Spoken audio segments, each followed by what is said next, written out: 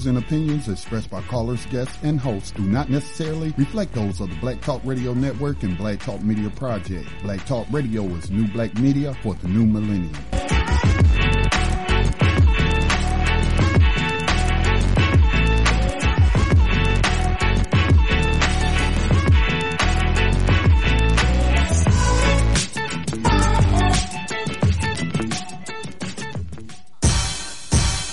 Rise up, rise up, rise up, rise up, rise up, rise up, rise up, rise up, rise up, rise up. Showtime. Just lift your eyes up. Let your wise rise up. See the signs of the times. If it's time, rise up, rise up. When death and hell dwell among all God's people. When those we chose and trusted have become completely corrupted and inherently evil. When the feast that feeds you starves our father's children. When snuff, porn, and pedo forms begin to get top billing, rise up. When famine claims millions. When justice gives blind eyes to billions. When the Lord's anger is no longer feared. If his protection is gone and your enemies are near. If you've seen the seas spill over and the mountains shake, break, and fall. If the moon ever turns blood red and you can't see the sun at all, rise up. No matter if the prize is high in the sky. And welcome to New Abolitionist Radio, a program that seeks to educate, inform, and agitate on the issue of 21st century slavery, hosted by social activist and spoken word poet Max Parthas, with New Abolitionist and actionist Yohanan Elia, and Black Talk Media Project founder Scotty Reed. On this program, we discuss recent news on legalized 21st century slavery and human trafficking, along with projects and people who help combat it. Today is October 19, 2016. We are 5 weeks into the largest nonviolent prison rebellion in U.S. history, and still not a peep from the media or any candidates. We'll report what we can, like this headline from independent media saying the loss of prison slave labor means the loss of more than $600,000 every day of the strike.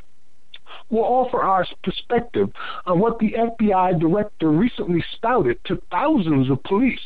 FBI Director James Comey has said people have no idea whether police shootings are getting worse, despite outrage over the killings of black people. We are also saddened to report that the mother of Kalief Browder has died of a broken heart.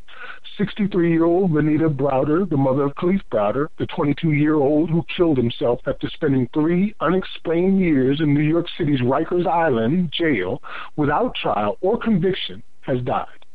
An explosive new report shows that the economic toll of incarceration in the U.S. exceeds $1 trillion, and more than half of that falls on the families and communities of the people incarcerated, says a recent study by Washington University researchers. The St. Louis Post-Dispatch reports for every $1 in correction spending, there's another $10 for other types of costs to families, children, and communities that nobody sees because it doesn't end up on a state budget. Further, for the past 2 years, we've kept you updated on the epic prison scandal in Mississippi involving the entire state. Here's the latest groundbreaking news. Former Mississippi State Senator has pled guilty to bribery.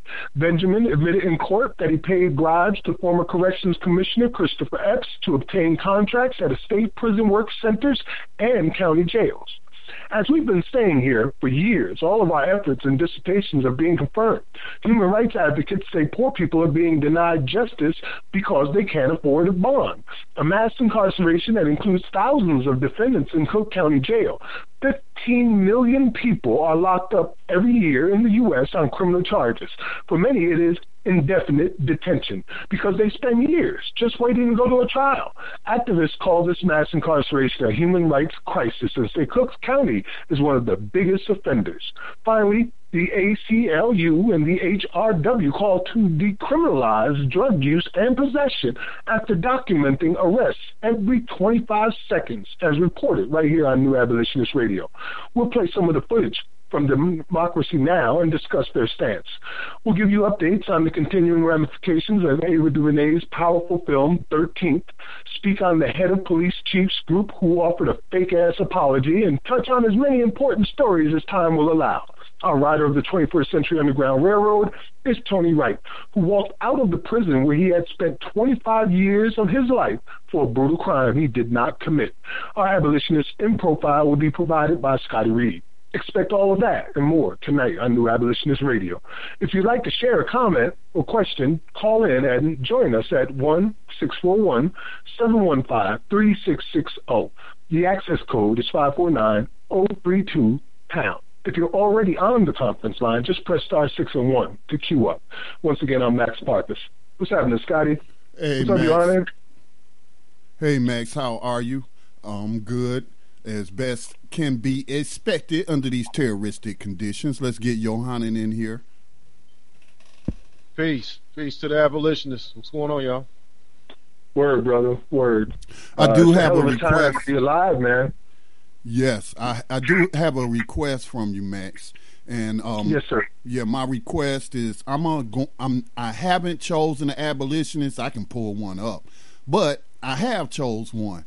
And so I want to combine the story that you mentioned about the Slave Catchers Union issuing an apology, and I want to combine that with my abolitionist in profile. I want to profile a living abolitionist who I had the pleasure of interviewing yesterday, and you know her as they used to be a part of the Black Talk Radio Network. So that's Miss Jonina Abram Irvin with Black Autonomy Federation, but a original Black Panther Party, and she gave her response to the apology from the slave catcher. So I want to profile her and cover that story all in one of that slave catcher issuing an apology.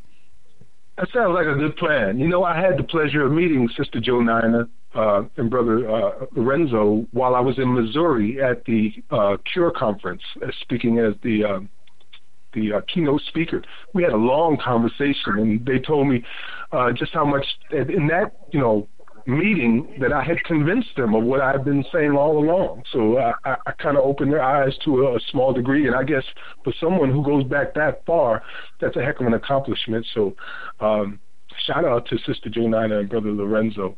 I admire them greatly.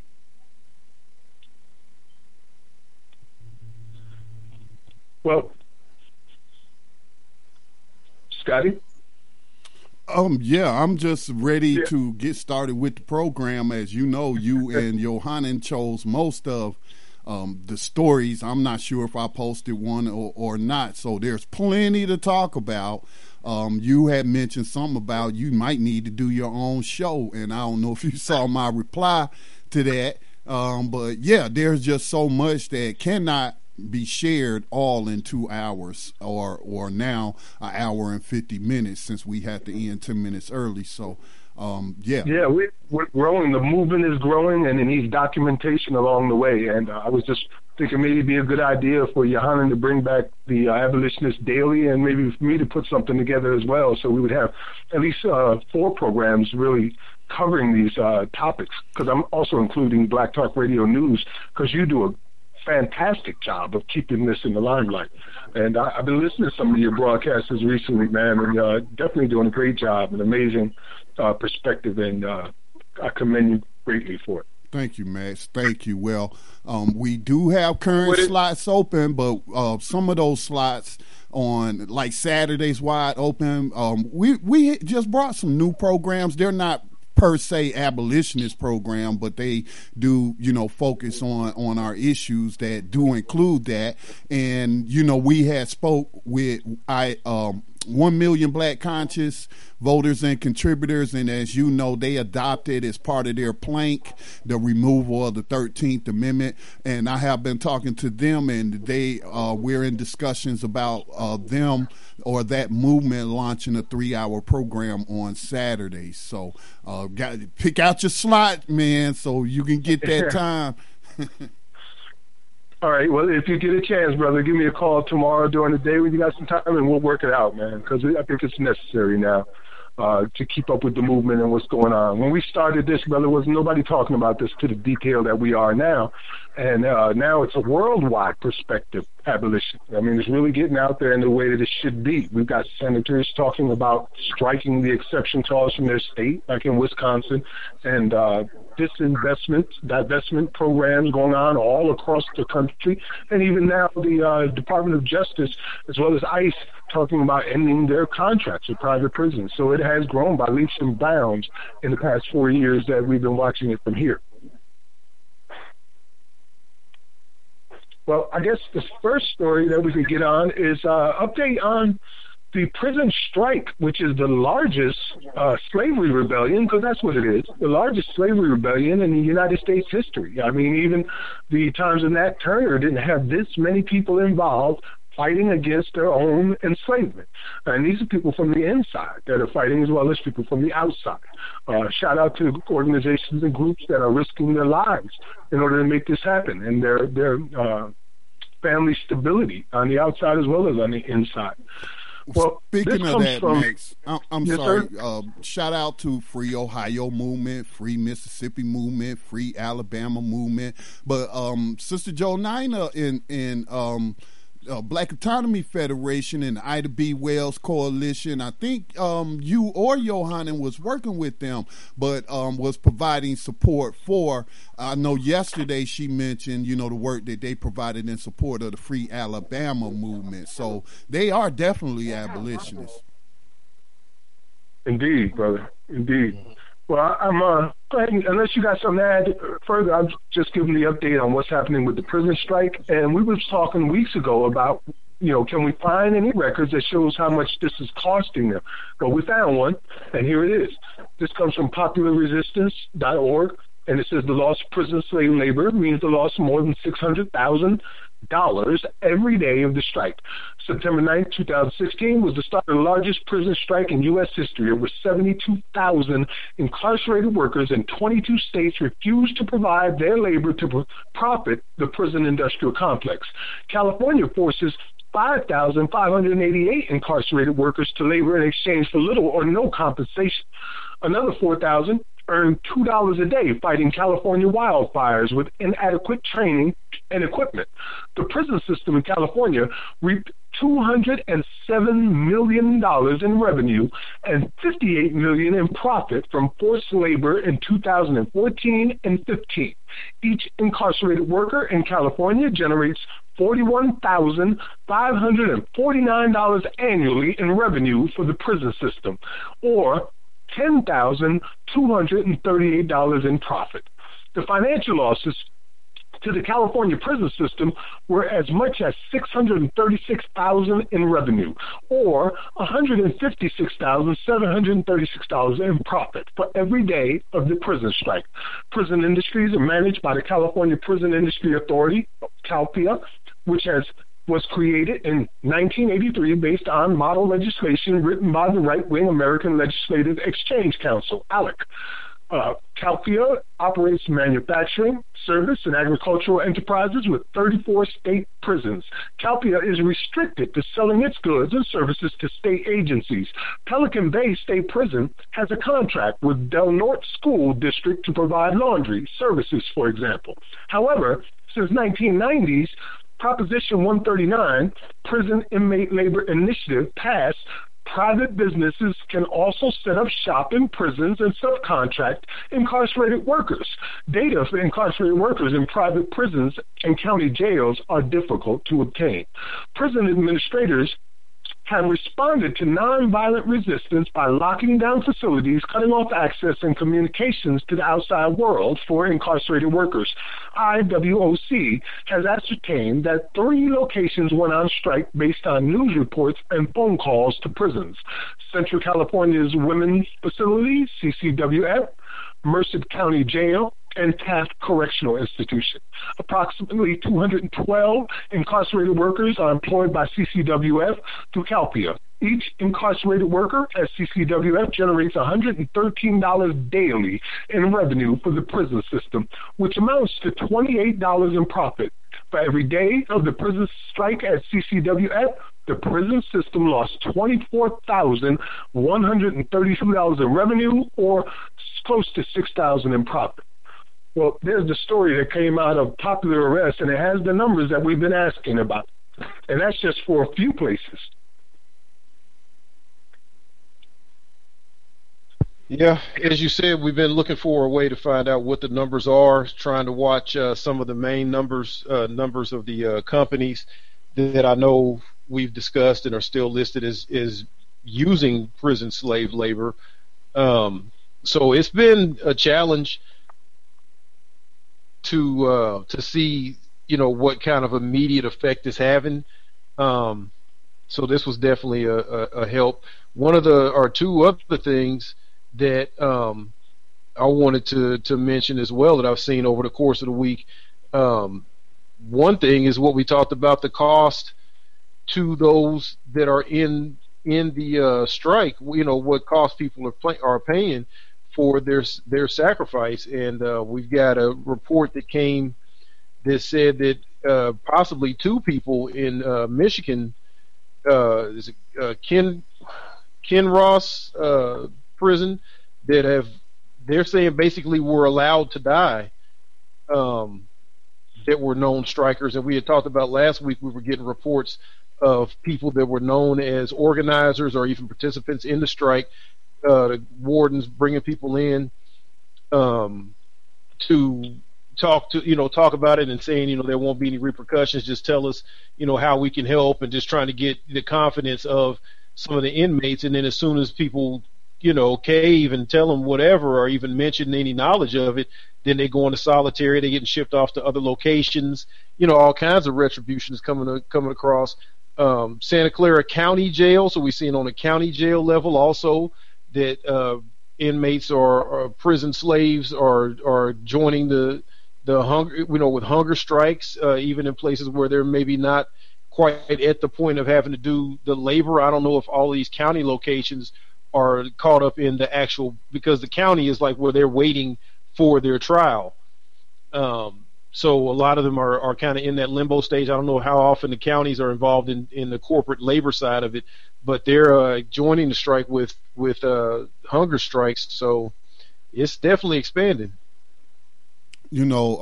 Something now makes sense to me since hearing this story from you guys about how much money they're losing from this strike.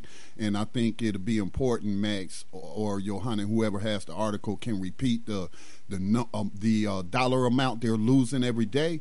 But that explains the desperation move the GEO group just made, with a total of two different campaign contributions to a super PAC supporting Donald Trump.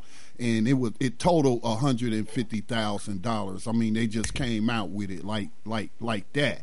And of course, we know Donald Trump. You mentioned Wisconsin earlier, Max. I think about somebody, a legislator, mulling over the exception clause that permits slavery as punishment for crime. But when Donald Trump visited Wisconsin, one of the worst states for the incarceration of black males, although as abolitionists we don't want to see anyone enslaved, but one of the worst states. And on a stage there, giving a town hall, he pledged his support for private prisons. Said he thinks they're great. So this explains that.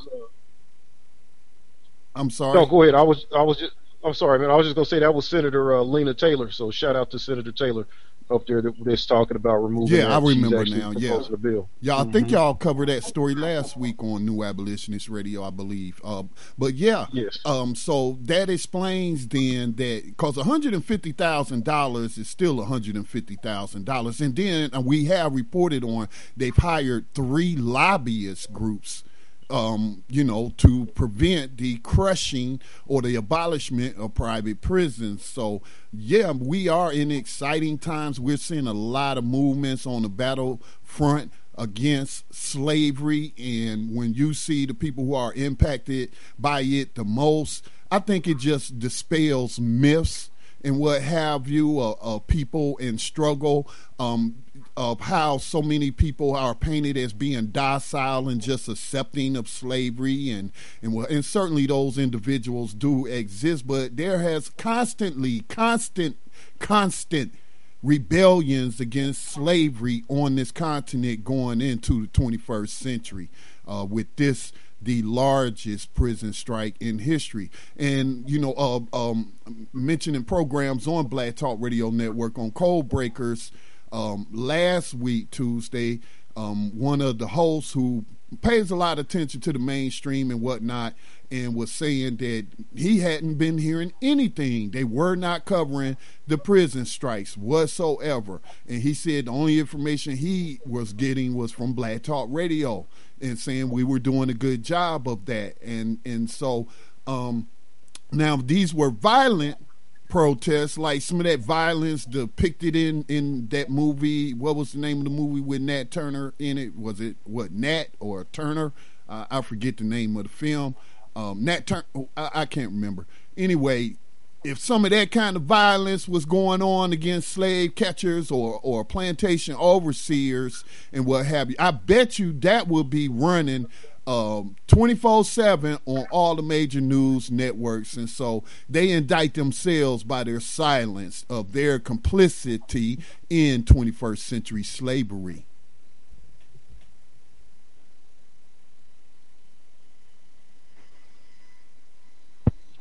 Well, as we've talked about, one of the issues is the mainstream media, the news channels, the cable news channels that run constantly 24/7.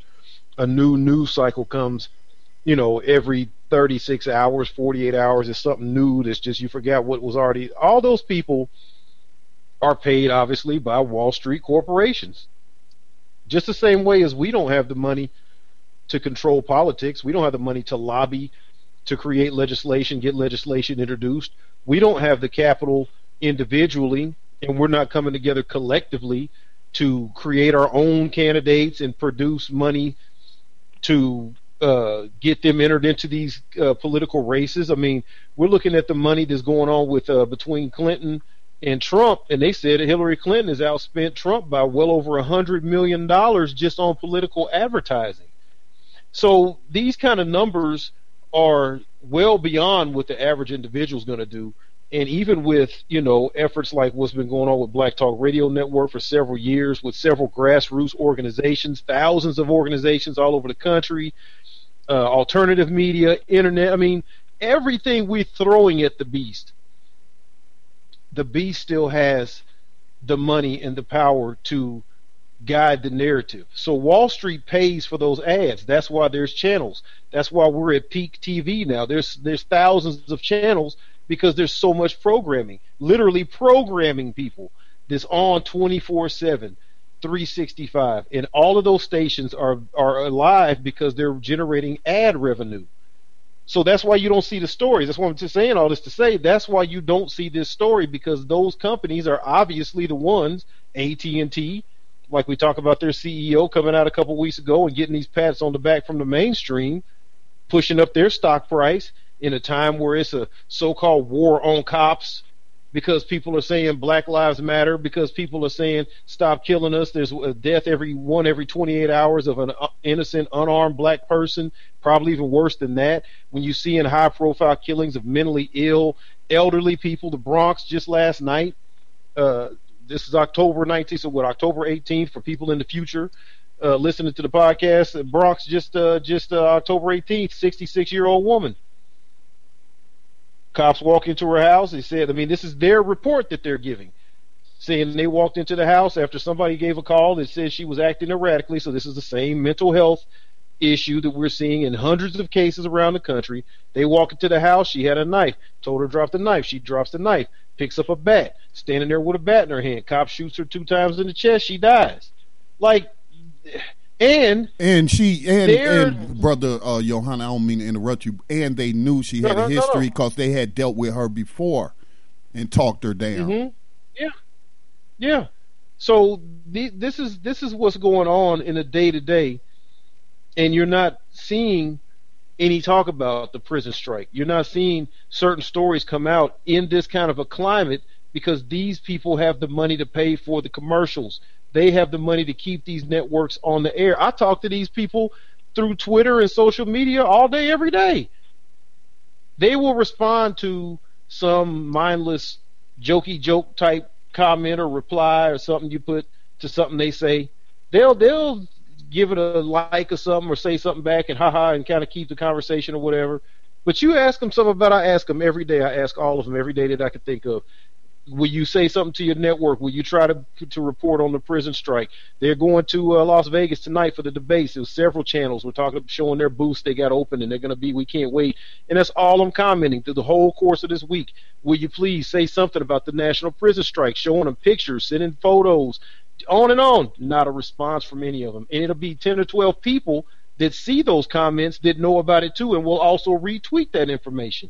And no response from any kind of broadcast, media networks. That's been my experience. It implicates a lot of their sponsors who use prison slave labor. Right, and the fact that MSNBC is directly profiting from modern day slavery at home and prison, which was the birth of the Free Alabama movement. And with their prison, because I did a segment on BTR News about it, they got their highly rated, I call it slavery reality program. It's called Lockup, if I remember correctly, but that's on MSNBC. So that's why Joy Reid or A&E has 60 days in too. They're doing the same thing.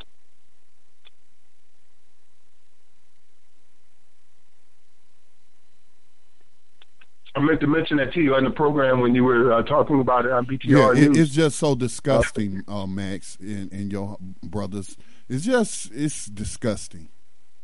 It is disgusting. Speaking of disgusting, let's get on to the next story, because it is disgusting. And it's with the director of the FBI talking about how they have no idea, and the public has no idea, police are targeting black people unfairly.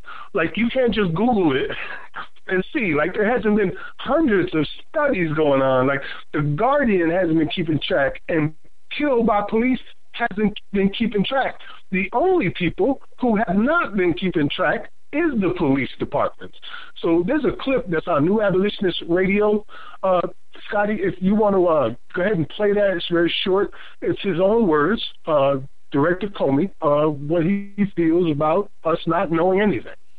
Give me just a moment as I get logged into btrcommunity.com, which is one of the web properties, full disclosure, of the Black Talk Media Project, which runs the Black Talk Radio Network, hence the name BTR Community. I saw where you posted that, Max, and I had posted that to my profile on BTR Community, that story separately. And, he's just a liar, man. He's a liar. And they do have, in the 1990s, the Clinton administration and the Republicans did pass legislation to require law enforcement departments to report fatalities, homicides, when somebody is killed by a police officer. But it wasn't it wasn't a law. It was a recommendation. So that ain't worth nothing. It ain't worth the paper that they push, through to get that out there. And so he is just a liar. And again, this is the man that totally whitewashed the Clinton investigation into her handling of intelligence. I don't even want to get off all to that. So this man has no credibility, and he certainly didn't help it with this ridiculous statement. I mean, man, even though we criticized corporate media, and Max, you have an issue with them, particularly with profiting off these snuff films. Here's the snuff film, and then here is some detergent called Snuggles, and got the little teddy bear and what have you. But I mean, even if he was just watching that, he would be informed about it. So I mean, wow. I'm trying to find it. Let me see. It's in the group, right? It's, right at the top of New Abolitionist Radio on Facebook, if you need to look there. Okay. No, I prefer to be on BTR. Let me get to... While you're looking for that, while you're looking for the clip, I'll also mention, as you said, they made a suggestion for that. The FBI made suggestions. Same things with these DOJ reports that come out on city to city showing patterns and practice of racist policing, race-based policing, racial profiling, profiting off of extorting the people. All these kind of things are always recommendations and then they have an option of following through on it. If they don't, then they can look for some kind of sanction from the FBI, have to pay some kind of fines. I mean, it's all so much bull, man. It's just smoke and mirrors. And it's something that came to my attention the other day. I was listening to Sister Elizabeth Hinton, that I'm going to try to find her book, but she's one of these, talented 10th Harvard professors. She's got a book out that's talking about the beginning of the mass incarceration problem being also rooted in the war on poverty. And so, I've been trying to get up to speed on her information and whatnot, but something that she mentioned that I did take away goes along with this, what you said. They give a policy, they give a suggestion, they give a study, they give they do all these things that are not actual actions. They just make it look like they're doing something when it's things that would benefit us, when it would help people, when it would be humane. But when they want to address issues like we're going to do the war on drugs, well, Clinton wrote into law, we're going to hire 1 million police officers. And that was the end of it. And and fund it and pay for it. You'll write a law and you'll fund it, and it will change this situation. I mean, how clear does it have to be, people? They make a suggestion that they monitor the killings, and for the last 20 years, they never comply.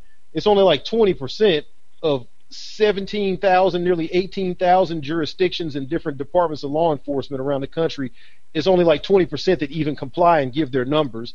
These magazines and newspapers that are recording the numbers are getting them off of Google alerts, just like we do Google alerts primarily to get the information for this program. So this is really rudimentary. You can do simple Google alerts and you'll be able to follow it day to day and keep a decent number. And Johanna, before we play this liars clip, you don't even, the difference here is you wouldn't even have to provide any funding for it. You just take the funding away. You tie it to the federal funding. Like I've heard compliance, right. Yeah, and there I have seen some community groups, I can't recall their names, that's not important, but people working towards justice and freedom has tied that to, or made that demand on the Obama administration that they start withholding these grants that's militarizing the police. But that's a way right there to compel compliance. Not a suggestion, but a law. If you want these federal block grants that we give you to fight the racist drug war, to enforce immigration. See, every police officer or sheriff's deputy has been federalized.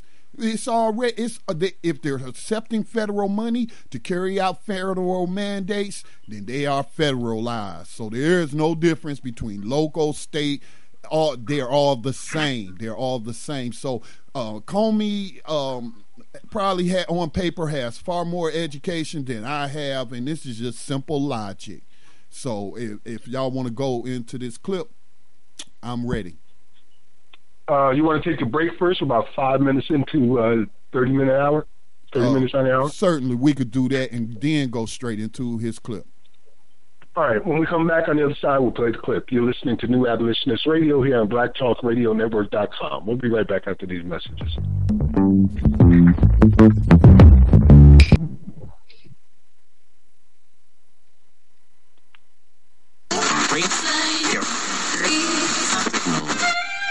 No, I'm not a writer. Okay.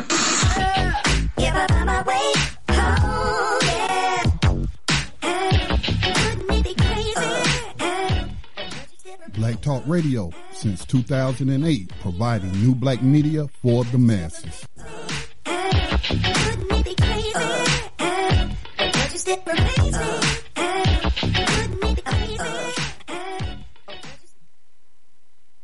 Peace and welcome back to New Abolitionist Radio. We're going to go right into this clip from Director Comey talking about how we don't know anything.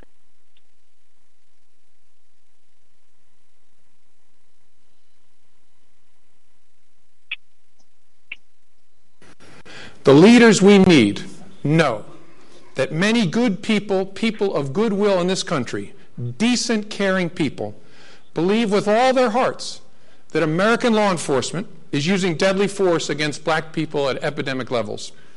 The leaders we need know that Americans believe that because those are the videos that they see over and over and over again. To these Americans, people of goodwill and good hearts, each video becomes further proof of an epidemic, nationwide police brutality. People of goodwill are protesting, including here in San Diego, because they believe there's an epidemic of police violence against black people. Of course, however good their hearts, however well-intentioned they may be, Americans actually have no idea whether the number of black people or brown people or white people being shot by police is up, down, or sideways over the last 3 years, 5 years, 10 years. They have no idea whether black people or brown people are more likely to be shot during encounters than white people are. There's actually some recent research by a Harvard economist focused on 10 major departments that analyzed over 1,000 shootings by police that showed the surprising result that lethal force was more likely to be used against white people, while non-lethal force was more likely to be used against black people. But we really don't know well enough. I think that is the end of the clip right there. Yeah, that's the end of it, man. So, again, like I said, you sound kind of muffled, Max. What were you saying? I said you heard it in his own words. Basically, what he was telling us is we don't know what the hell we're talking about. We're all delusional. We don't see this happening to our own family members and neighbors every damn day.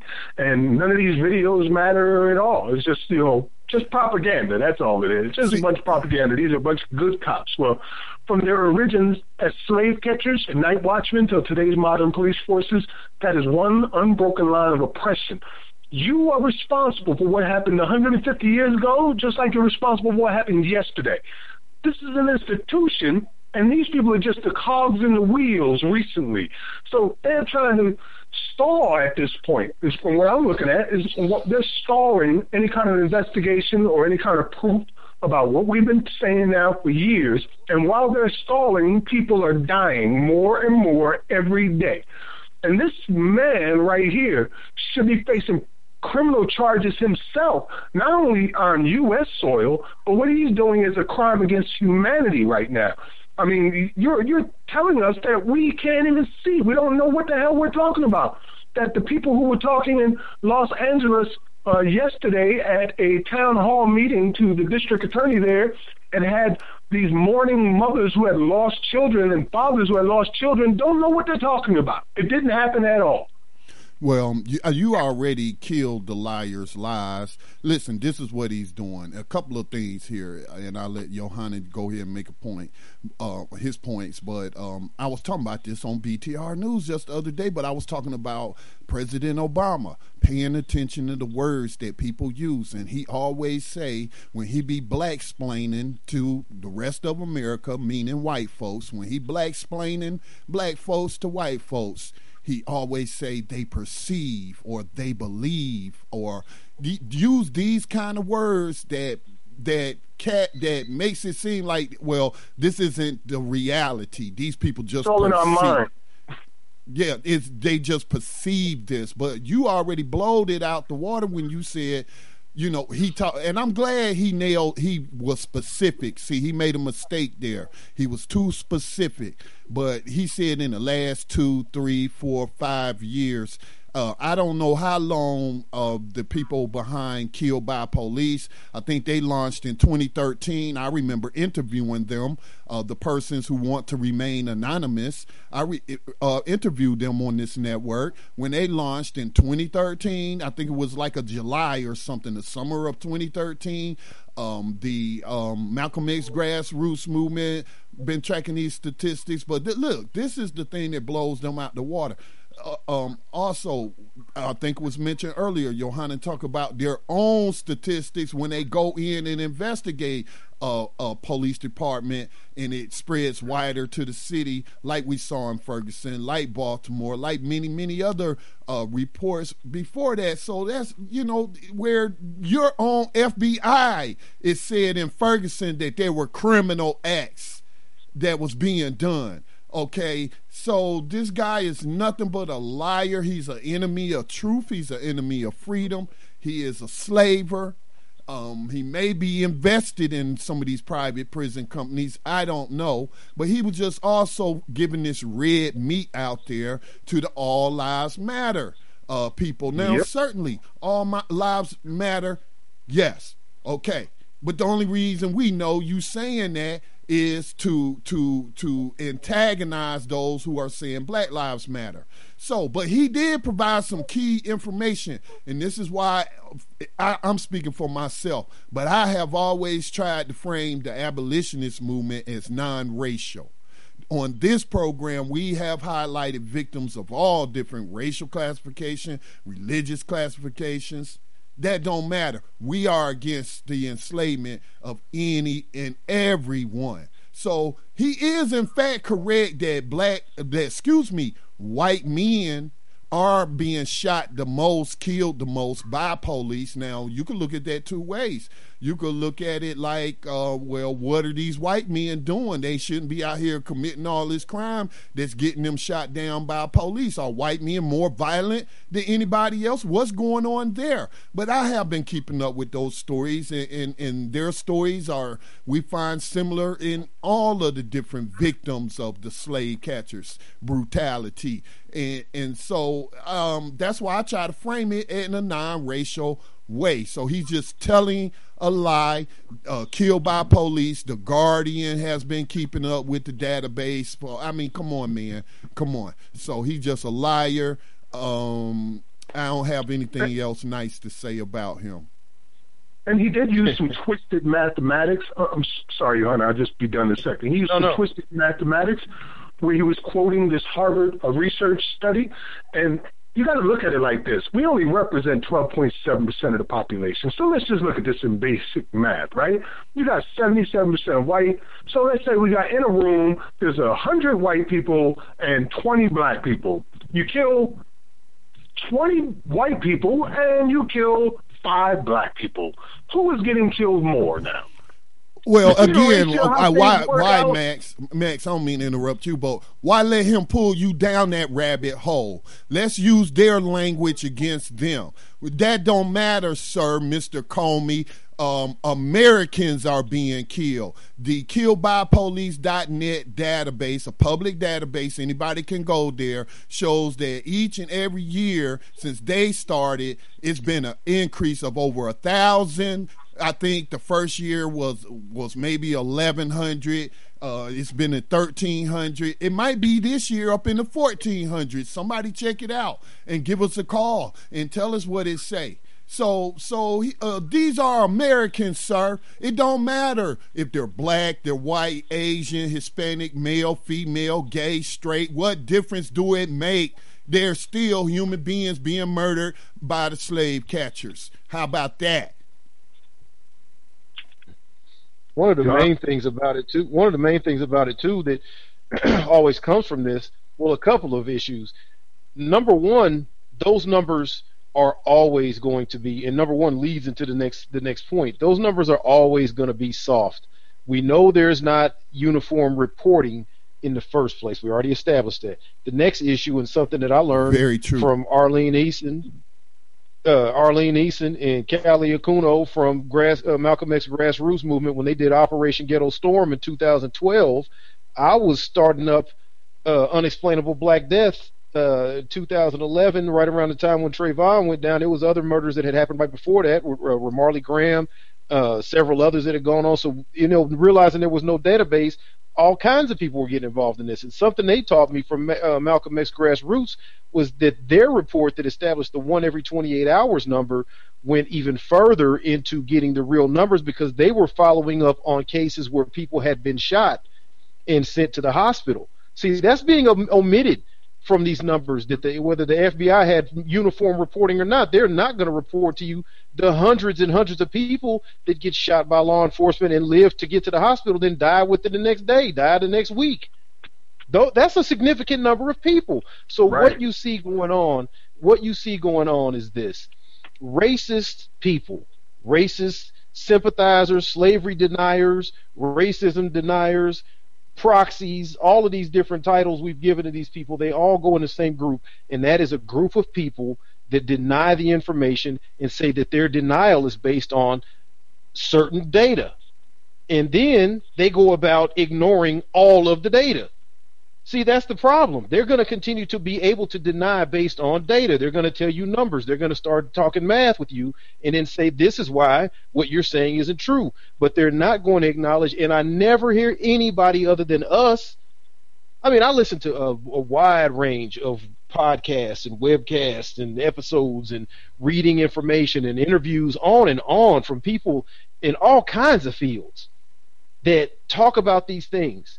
And whether it's Mark Lamont Hill, Glenn Lowry, whether it's any of these sisters that's out here representing the sociology, freaking neurosurgeons, scientists, all kinds of people that comment on race issues with the police and with prisons and with the drug wars and on and on and on. These people get shut down by white supremacists. They get shut down by racists. They get shut down by TV show hosts and so-called experts and hosts or whatever that have these numbers. And never do I hear anybody say the basics about algorithms. They're only going to give you out the information you put in. There is implicit bias based on the information you're feeding to the machine. Mm-hmm. Why can't we get people to just fucking accept that? Jesus. Implicit bias. Well, there are enough reports out there and studies that shows you beyond a shadow of a doubt what's going on. Like the report that came out in 2014 that shows that 18% of the blacks killed during a 7-year period prior to 2014 were under age 21, compared to 8.7% of whites. And that was just from Ferguson's things coming out where these types of parts of information were exposed. So as Scotty said from the beginning, he is a liar, and he should be facing charges for his crimes right now. Instead, we've got him in a position as director of the frickin' FBI. Yeah, he should be facing crimes. He should be facing crimes, and all those cops in all of those cities that have gotten DOJ reports that have said clearly information that we have documented on this program over the last several years. These people should be facing RICO charges, and if not, entire departments, entire city management staff, from the mayor, the city managers, the clerks, the council people on down, people that are complicit in giving orders to the police chiefs who are complicit with those orders from city managers to go about telling their subordinates to go out and racially profile and extort money from these people. These people all are committing crimes. All of the people that's in prison right now are the people that they got for petty larceny during the riot. They caught them throwing a brick at a police car. They got 6 years. They caught them starting a fire. They caught them stealing Gatorade out the Quick Trip. They caught them, this kind of foolishness. These people are all in prison.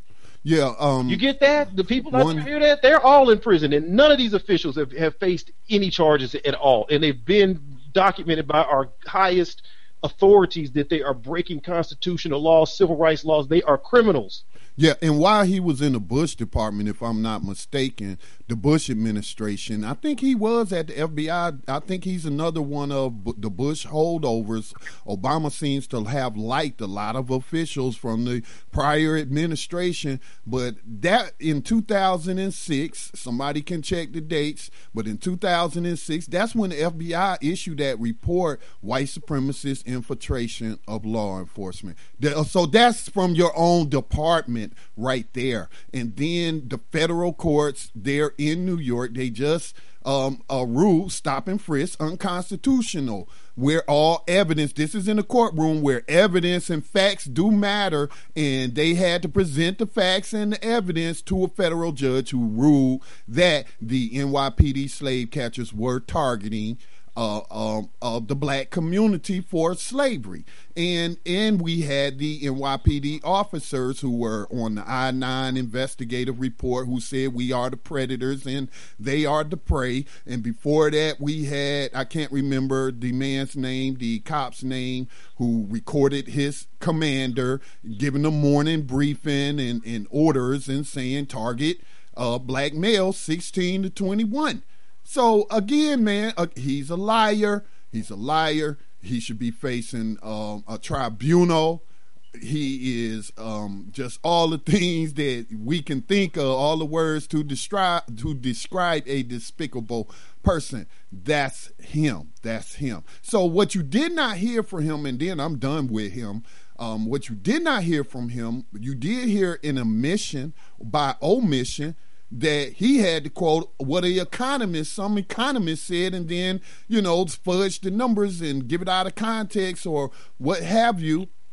But he's acknowledging that they aren't keeping a track of the numbers, and I didn't hear any commitment to dispel these myths and these false beliefs and these perceptions that people have to sign. I'm calling on Congress to start withholding federal grants to departments that do not participate in this statistical reporting. You didn't hear that from him, did you? Because he ain't trying to solve the problem of slavery. He is a slaver.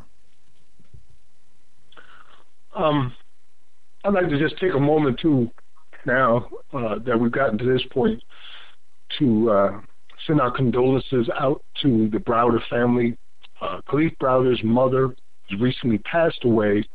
It's being said that she died of a broken heart failure from the experiences that she's had to go through as a mourning mother who lost her son to this criminal justice system, Kalief Browder. And from what I understand, Jay-Z is right now involved in a production, a 6-part series of his life and what he had to go through. 16 years old, being arrested on trumped-up charges, tossed into an adult prison, Rikers Island, infamously violent adult prison, spent 3 years there, recorded on video of him being abused by guards and also other inmates as a teen boy, and then just being dumped out onto the streets after 3 years without so much as an apology or an explanation, keeping him in there for 3 straight years. And 2 years after his release, he committed suicide. And his mother has just recently passed away. So I'd like to offer on behalf of New Abolitionist Radio and Black Talk Radio Network our condolences to the family. Rest in power, Queen. Most certainly. Indeed. Rest in power as she makes that transition. And this young man did not commit a crime. He had not been convicted of anything, but how many years? 2-3 years, where he suffered all kind of manner of abuse. He was generating how much out in coins was he generating, Max, as a juvenile? $350,000 a year. Yeah. Wow. $350,000 a year. He was over 400 days in solitary confinement, so I'm positive that there's additional bonus money for the time that a person's in solitary. Yeah. I mean, he wasn't just in general population. Right. He was in solitary confinement for well over a year. So, yeah, it was probably close to $400,000. I'm sure they can justify throwing extra charges on that. That is absolutely ridiculous. For walking home with his friend 10 days before his 17th birthday, him and his friend walking home from a party minding their own business, police just roll up on you, say somebody said you robbed them, and you're gone. And this, for me, is why I do this. There's really no other reason. If it was just me, I would just not do the crime, as they say. I would just walk the straight and narrow. I've been pretty lucky, but it's not for me. It's this kind of situation. I had 5 or 6 boys around me, sons and nephews and little cousins and neighborhood kids and whatnot that I'm close to and know and see and have been watching them grow from birth till now. The number says by the FBI that they don't know how many people cops is killing. The FBI knows enough to say that 1 in 4, close to 1 in 3 black males is going to do 2 years in his lifetime. So with 6, 7, 8, 9, 10 boys around me, Max, sons already gone into the beast, Scotty, his brother. I mean, we're all touched by this. This is real, man. This woman died from that. Her son killed himself. This boy was innocent. It's black, it's white, it's Latinos. Like you said about that LA City Council meeting we was watching with Jackie Lacey, the DA Jackie Lacey out there. Right. These people are just giving detailed, specific information about year after year after year that they've been petitioning her, showing up at her office. She getting people arrested, having them drug away, get away from my office, protesting, asking me questions, having them drug out of press conferences. People know her security guard by name. I mean, these people are intimately involved in trying to get their lives right based on the hand of the state, the slave system, coming down and crushing their reality. That's why we are here doing this. And if you hear this, pick up your weapon and follow us. The human toll is beyond belief. Just beyond. If you went just back to Nixon and the war on drugs, and you collected all the blood that has been shed since, it would fill the Great Lakes. That's how much bloodshed has come of this, how much suffering. Yeah. Yeah. And let me just say this. I'll be quick. When you said that, it gave me another visual, Max, that I was thinking of, because I was just reading slave documentary information about a slaver, a reformed slaver that used to work the slave ships or whatever. On his account, talking about, how they would throw 40, 50, 60 people overboard. He had a daily log where he was talking about, today we see in the sea, schools of dolphins surrounding us and several sharks near the boat. That's probably because of the poor chaps that we had to throw overboard, dead from smallpox, packed in like coffins in the rafters of the boat. We pull out the dead bodies, and they're laying right next to newborn babies. The mothers have birthed the children right there in their own feces and in the dead body's waste is laying right there, and we pull out the dead bodies and throw them overboard. We run out of rations. We threw 25 more overboard. The British saw our ship and came to raid us, because it's a fine of $100 a head for every slave you found after slavery's abolished, or the laws say you can't slave trade. We don't want to pay those fines, so we had to throw 200 people overboard. You talk about now and today, the blood could fill up the Great Lakes. In that time, for 300 years, the blood filled up the whole damn Atlantic Ocean. The whole ocean. Yep. And we just are blind to all of this suffering happening. Mothers dying of broken hearts. Communities being demolished year after year after year, and systems that are set up to keep them in perpetual poverty, so it creates a criminal atmosphere that they can go into and be like they're in a shopping mall, just picking up bodies and taking them to these prisons and jails in order to generate an income that they can live off of. It's a damn shame. But there is an economic toll as well. And, I've said here before that by my own estimates, the slavery system right now is worth $500 billion a year. Others have said even more. And I found this short article from 2012 where they tried to put it together, just how much money is involved here. Hey, Max, before you jump into a new article, let's just take early break so that we don't have to break in, during the article. So let's go ahead and do it. Well, we're going to take a break, and when we come back, we're going to talk about that $1 trillion that is generated as of 2012. You're listening to New Abolitionist Radio with Max Parker, Scotty Reed, and Johanna Nalaya. We'll be right back after these messages.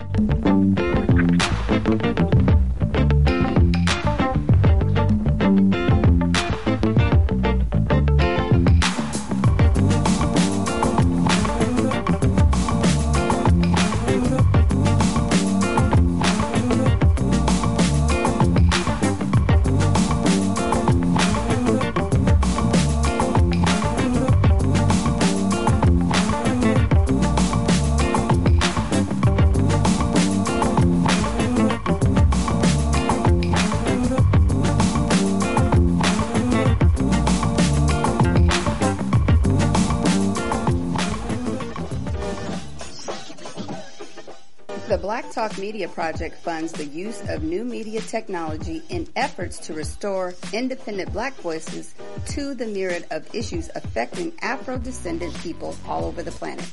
If media can control the minds of the masses, as Malcolm X once said, then you must ask yourself, who is in control of the media targeting the masses of black people today?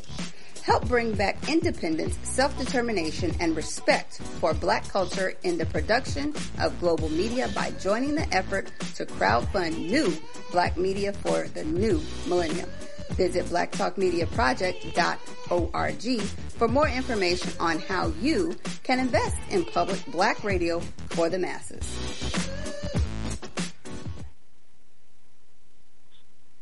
Peace and welcome back to New Abolitionist Radio. I always suffer from a condition called too much to say and too little time. But I do want to take a moment to give a shout out to some people that lifted me up yesterday, because I was down low, still down low, but they gave me some extra hope. And that was, of course, the LA town hall meeting that was going on there with District Attorney Lacey and also out in Charleston, where Brother Shango spoke before the city council, and in Minneapolis, Minnesota, where Carrie Ann Johnson and Nikema Levy-Pound were covering the issues and speaking there on behalf of all of us. So shout out to you guys. You give me hope every time I hear you out there testifying and telling the truth about what's going on. We are not silent. We are speaking out to the people that are supposed to be listening. So thank you. I want to go into this next article, and it tells about the economic costs, the economic toll of incarceration. And they say it exceeds in the U.S. $1 trillion. And this article came from 2012. And it says, and more than half of that falls on the families and communities of people incarcerated, says a recent study by Washington University researchers. The St. Louis Post-Dispatch reports, for every dollar in correction spending, there's another $10 of other types of costs to families, children, and communities that nobody sees because it doesn't end up on a state budget. Now, I'm going to stop talking, reading the article from there just to add something. When they're talking about that other $10 that's the burden on the families, they are talking about all of these vampiric, blood-sucking industries that suck the life out of the people who can afford it the least. We're talking about the cash bails. We're talking about the for-profit probations that make you pay for your own probation. We're talking about the jail stays where you have to pay $10 for 5 minutes to see your family members, the expensive goods and services that they have to purchase from within the jails themselves. All of these things are a burden that are put on the people who don't have anything to begin with. You already stole their family members, and now you're stealing everything that you can from them and sucking them dry and expecting them to be able to do better after you've done that. Now back into the story. Said Michael McLaughlin, the doctoral student and certified public accountant who led the study, incarceration doesn't happen in a vacuum. The study's authors claim to be the first to assign a dollar amount to the societal cost of incarceration, not just the government cost of running correction systems, which is estimated at $80 billion annually. The number considerably underestimates the true cost of incarceration by ignoring the important social costs, the researchers wrote. The study was spearheaded by McLaughlin and Carrie Pettis Davis, co-director of the Smart Decarceration Initiative. Some costs of incarceration include the wages people no longer earn while in prison, $70.5 billion, and the amount of lifetime earnings they will likely lose on $230 billion after they get out because of employment restrictions and discrimination against formerly incarcerated, the study says. The formerly incarcerated have a mortality rate that is 3.5 times higher than people who were not incarcerated. And researchers estimated the cost of their shortened lives to be $62.6 billion. As for the communities where incarcerated people live, the researchers believe the biggest cost, $285.8 billion, is criminogenic effect of prison, or the theory that prison reinforces. You can find that article on New Abolitionist Radio on Facebook and also at community.blacktalkradionetwork.com. So there's some numbers again for us to go with. I'm in the process of reading that study in detail and see what I can glean from it. But that's someone who tried to put a cost on the toll, the economic toll, beyond just the profit margins and costs. Crazy. The thing that at the end of it, like you said, the crimogenic effect of all of this. I mean, the thing about it that people should understand, the fact that it is a thing, the fact that we have war on drugs, the fact that we have such high rates of interaction between citizens and police, the fact that we have so many mentally ill in prison, 360,000 plus in prison, mentally ill people, versus around 37,000 mentally ill people in state facilities all over the country. 10 times the number interacting constantly with the police, the youth, the school to prison, cops in schools. This all creates, like you said, the crimogenic atmosphere of our nation. It keeps people from being at peace. it gives people an option to be, hey, I'm a denier. I don't pay attention to none of that stuff. I do what I'm supposed to do. I don't care. All that crime don't affect me. I don't worry about that stuff. But they know it's something there that they want to deny, that they want to turn their back to. You got people that are in it and know that they're in the sights of it that are scared for their lives.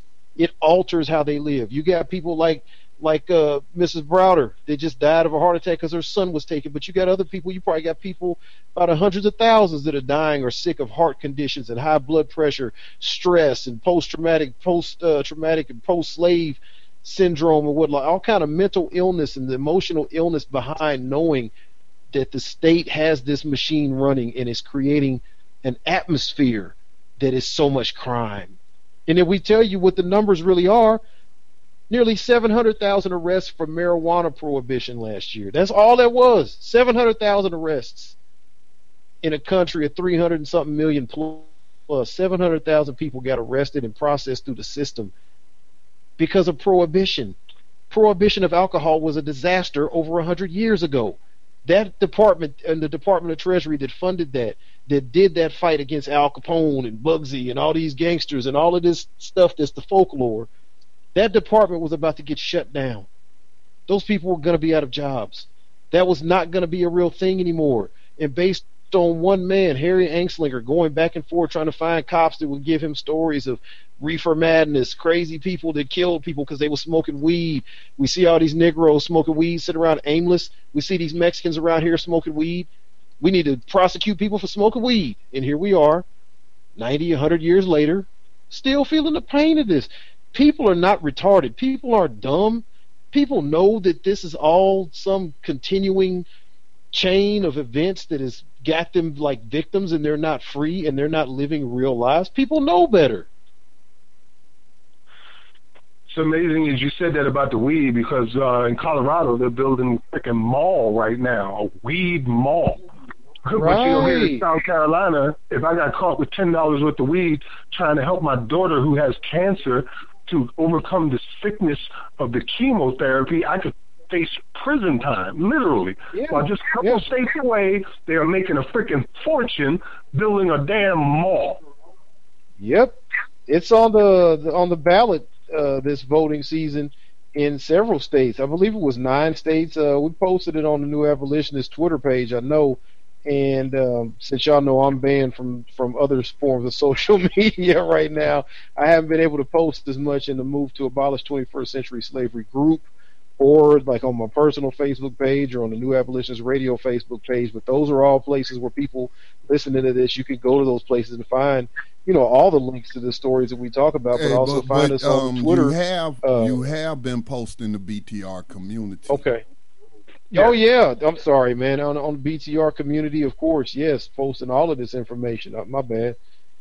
But yeah, that's on the ballot, and I think it's 9 states right now is decriminalization or whatever they want to call it from state to state. But people realize what's going on, and in like Colorado, you know, drunk driving, record lows, violent crime or whatever on record lows.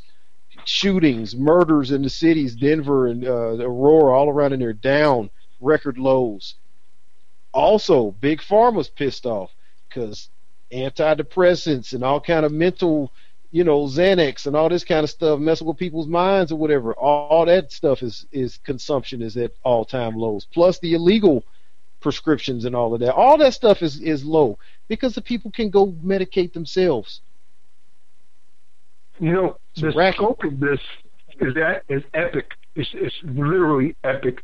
And using that word to describe, I guess, a great example would be what's happening in Mississippi right now.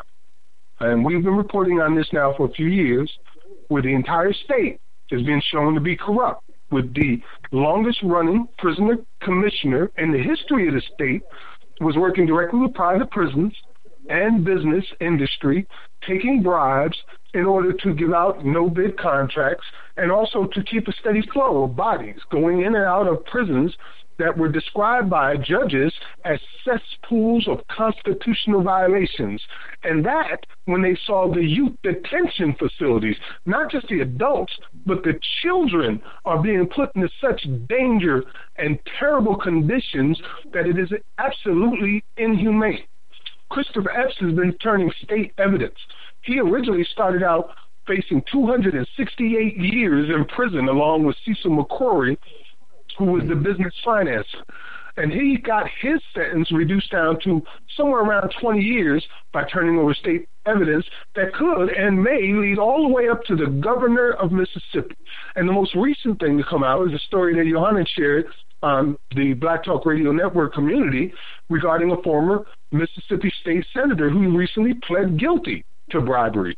If you want to go into that story and give me some updates, Yohanan, that would be great. It's sure. It's on both pages. Yeah, I got it up. This is from the Mississippi Clarion Ledger, which has been, one of our great sources of information. But this particular story is an Associated Press lead. But I know Jerry Mitchell down there won awards for his reporting on the scandal of all of this going on a couple of years ago when it first broke. So I think he actually broke the story, and the FBI got involved. So I mean, people know. And like you said, there's no telling how far this is going to go. It says a former state senator has pleaded guilty in Mississippi's prison contract bribery scandal. Herb Benjamin of Madison pleaded guilty to one count of bribery Tuesday morning before U.S. District Judge Henry T. Wingate in Jackson. Benjamin admitted in court that he paid bribes to former Corrections Commissioner Christopher Epps to obtain contracts at state prison work centers and county jails. Brandon businessman Cecil McCrory and Epps pleaded guilty to charges connected to the bribery scheme in February 2015, but still await sentencing. 3 others have also pleaded guilty on related charges. Wingate says he will sentence Benjamin January 24th. Benjamin faces up to 10 years in prison and up to $250,000 in fines. Prosecutors also want him to forfeit the money that he gained. So, man, they dragging their feet on this stuff. Like I said, in Ferguson, in Baltimore, North Carolina here recently, in Charlotte, in these cities, when you see these uprisings and you see people flipping out and going off, they go to jail and they in jail and they go to prison and they serving time. And you get this kind of corruption and it drags on for 2 or 3 years and everybody get a chance to get their affairs in order and bribe the right people and grease the right palms, and man, people know that this is a scheme. People know. Yohanan, you mentioned the awards that this guy got for his journalism for breaking this story, but I just want to say that you, Max, and this program won an award for our reporting as well. From Yohanan was there. Indeed. Yeah, so but the importance, I said that to say this. This is the importance of independent media. This is the importance of journalism, because I did not know this until recently, and I learned this information from Reverend Dr. Barber here in North Carolina, who leads the North Carolina State NAACP. And he mentioned in a press conference that you can file FBI complaints, Department of Justice complaints that would trigger investigations based off of just press reporting, because they filed one based on the local papers reporting this one particular journalist, this white female who was reporting on the sheriff's department. I think it's Harney County in North Carolina. It's more towards eastern North Carolina, about in the middle somewhere. But to the east of Charlotte. Yeah, to the east of Charlotte. So, this is, I feel like, Max, when you say we're documenting, you are actually telling the truth. Because, I mean, we're bringing news reports from all over the world. Whoever's writing about slavery, and most of it, I say, did not exist until we launched this program. But we're accumulating all these stories, we're reporting them, we're analyzing, we're reporting, doing our own original reporting on the earnings calls. Who else has done that? Who else is spying on the enemy by, calling in to his conference calls and what have you? And these legal organizations, I feel like they can take podcasts from 4 years worth of New Abolitionist Radio and indict the whole, I mean, any state in the so-called union and the federal government for 21st century slavery and human trafficking. That's why, again, the 13th Amendment is so key. 13th Amendment. It made me feel really bad when we lost all of that information we had accumulated on our programming page on Facebook. It was 4 years of stuff that some of it had never been aired, and I don't know what happened. All gone now. It's still there. If you reopen the group page, Scotty, it's all, you could just reopen the group page. But we could talk about that, Alf. I've been meaning to ask you about that too, because all of that group, if you just reopen it, reactivate that group, all of that information is still there. And like you said, that's like 4 years plus, man. Every link we ever found of information. Yeah, we've never had enough time to cover everything. But as Scotty said, we have documented this thing now for years. And you could just go to our archives alone. Just the audio archives of New Abolitionist Radio is enough to start prosecutions. Because we don't sit here and surmise. We don't, make things up. We're reporting on what's happening every single day. We're telling you what is going on out there in this world, in this nation that we call America, with prison and slavery. You may not get it on MSNBC, but you'll get it here. Yeah, it's a lot. And then, it just stands to reason, too, that's, I don't feel like I'm lying to myself. I don't feel like I'm being delusional when I've been saying this over the years. There's a reason these people don't respond to us. There's a reason these people don't answer emails, don't tweet back, don't take calls, don't get messages that you leave with folks that answer their line. I've gone through pretty much all methods of communication other than damn carrier pigeon to showing up at the office. And these people choose not to get back with you. And then when they do, you do catch them. Oh, yeah, they'll talk to you for a few minutes and figure out where you're coming from. And I'm sure they do some kind of little investigation to see what side of the game you own or what you in it for. And then you never hear from them again. There's a reason why that happens. We've been doing this for enough years that all these people that said yes when they first talked to us and then never answered the phone again, it's a reason why that keeps happening. I'm not trying to be on the outside. I'm not trying to be like we're not a part of the people bringing you. We weren't on the 13th. We're not on MSNBC. We're not, even now people are talking about the 13th Amendment. Everywhere I look, it's people that we've been trying to reach out to for years that was denying it. And when we did catch them, they tell us we was wrong. All of these people. Mark Lamont Hill is one of these people that I've had conversation with through social media. There was a denier. I've heard him talk about it. He will say, well, yeah, the 13th Amendment, and he'll have a speech someplace and say something, then you get to talk about slavery. Well, no, I don't want to say that it's slavery. We've talked to people in law enforcement, professors, all kind of people that have said, yeah, the 13th Amendment, it does have that, but it doesn't mean slavery. Now all of a sudden this movie comes out, and everybody been knowing about this. Everybody got a new book. Everybody gonna tell you. Everybody's an expert. But when you listen to them talk about it, you still don't hear them talking about slavery. You still don't hear them say slavery. That opens the door for me to say this, because it's been staring me in my face since we started the program today. And that's this. When I was looking at the article about the cost, the financial cost, right to the right side of the article is a big picture of Van Jones. And it says, CNN's Van Jones named as the Crime Report's 2017 Justice Media Trailblazer. What kind of nonsense is that? See, that's how they put these people in place and tell you these are the ones you should listen to. They're telling you who to listen to. Don't listen to Max and don't listen to Yohanan and don't listen to Scotty on New Abolitionist Radio. Listen to Van Jones. He is our man. How do you think, what's his name, Al Sharpton got into the positions that he got into? It's the same way. They're putting puppets up and telling us to pay attention to them and giving them all these accolades and awards that they do not deserve.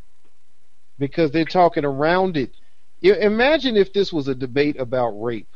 I thought about this through the lens of the 13th movie.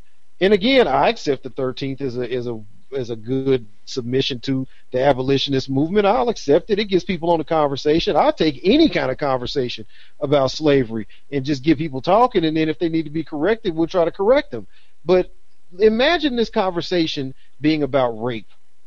And when you talk about the rape of these people, imagine an expert that instead of talking about the physical action of raping the person, they talk about the clothes the person was wearing. They talk about what they call it, a paternal type society where men dominate, and they talk about resources being used for, every kind of abstract concept around the fact that somebody violated that. Yohanan, locker room talk. Locker room. Exactly. That's what these people are doing. They're telling you every kind of abstract aspect of the conversation when you just want to talk about the fact that this person was pinned down and brutalized and raped and their life has changed forever. Imagine if we talked about rape the way that we talk about slavery. Imagine if we talked about terrorism the way that we talk about slavery. If they talked about the Twin Towers and told you about the planes and the cost of airplane fuel and the winds and the design of the buildings, but we never get around to talking about who flew the planes, who actually created that opportunity for these people to do this. People would notice that something was wrong. Could you have a Van Jones telling you about the 9/11 attacks and all he did was told you about the type of tires that was on the landing gear of the plane? Would you call that an expert to tell you about the damn 9/11? No, you'd be, well, who is this nutcase? I want to know about what actually happened. And people are listening to folks that are telling them about modern day slavery, quoting the 13th Amendment now. How the hell do you quote the 13th Amendment and read the words and say abolished except for when a person's convicted, and then start talking about poverty in the whatever over here, and then we going to talk about 1962, and then Martin Luther King was a Republican, and what the hell are you doing? Indeed, man. Well, I'm hoping that I know our listeners are discerning. They know when somebody is selling them some crap because they've listened to us long enough to know the difference. I mean, like, we're breaking this down to the last molecule, so you understand it with no exception. You know exactly what's happening here. So you have this discerning voice in your head. When you hear this crap come out of their mouths, you know the difference. And I would like to say that the 13th has been making some very big waves. You got lawyers associations and criminal justice groups that are gathering together to view this film. And if the only thing they can get out of it is the title, the 13th Amendment, so they can examine something that as lawyers and people involved in law never even freaking realized existed, if it just wakes them up to that, it has done a tremendous help for us. Hey, but going even further. I'm sorry, what was that, Pardon? Max? Oh, going back to what you said about our listeners being discerning, I have to give a plug to the great work that all the radio hosts on this network do. But this is from a financial supporter of the Black Talk Media Project, and this is what she wrote, Max, that speaks directly to our listeners. I became a monthly supporter of the Black Talk Network because of what is being done here can't be found anywhere else.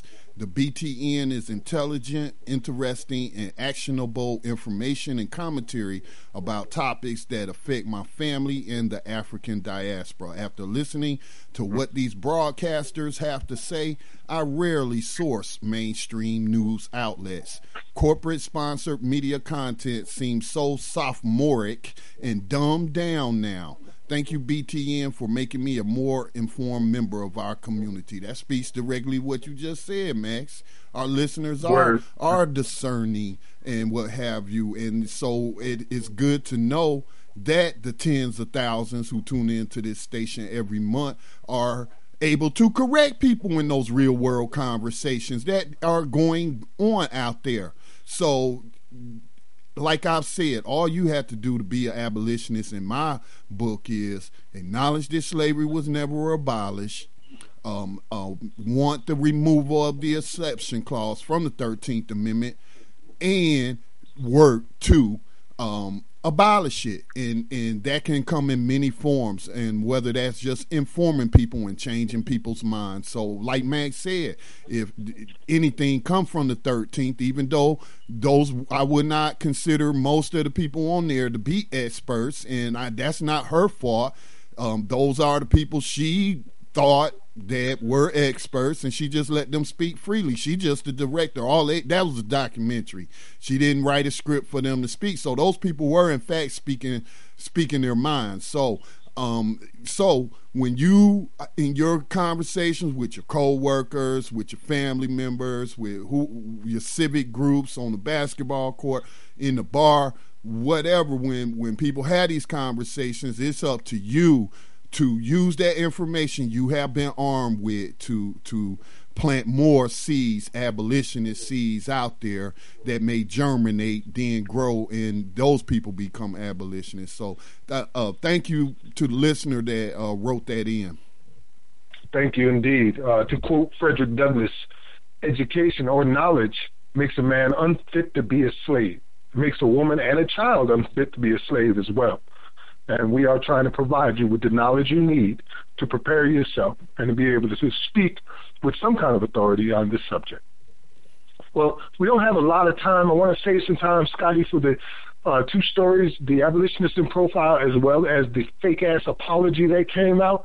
But before that, I would like to at least play a couple of minutes of this video that comes out from Democracy Now!, has representatives of the ACLU and the HRW calling to decriminalize the drug use and possession after this study has come out showing that there's an arrest every 25 seconds and that the drug arrests trump violent crimes by at least 4 times.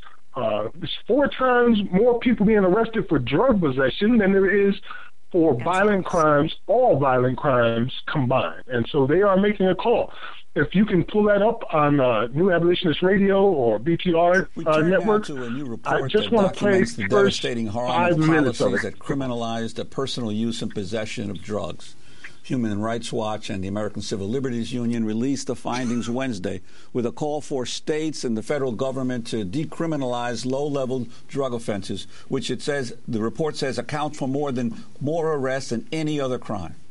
Last year, police booked more people for small-time marijuana charges than for murder, non-negligent manslaughter, rape, robbery, and aggravated assault combined. This comes as 4 states have legalized recreational marijuana use, and 5 more will vote to do the same next month. This is part of a video that accompanies the new report. Corey Ladd is a 27-year-old man that got sentenced to 20 years for half an ounce of weed. When Corey gets out of prison, Charlie will be about 18 years old. Hi, Corey. I was just talking about how you miss out on the little things of Charlie's life. I definitely don't think it's fair whatsoever, and I don't believe that I should be taken away from my family for 20 years for it. Every 25 seconds, someone is arrested in the United States simply for possessing drugs for their personal use. Around the country, police make more arrests for drug possession than for any other crime. Over 1.25 million arrests per year. Stephen is not here with us right now because he's in prison. The last time he was arrested, I think it was for drug paraphernalia, and eventually they gave him 5 years. Stephen was, at one time, he was the provider.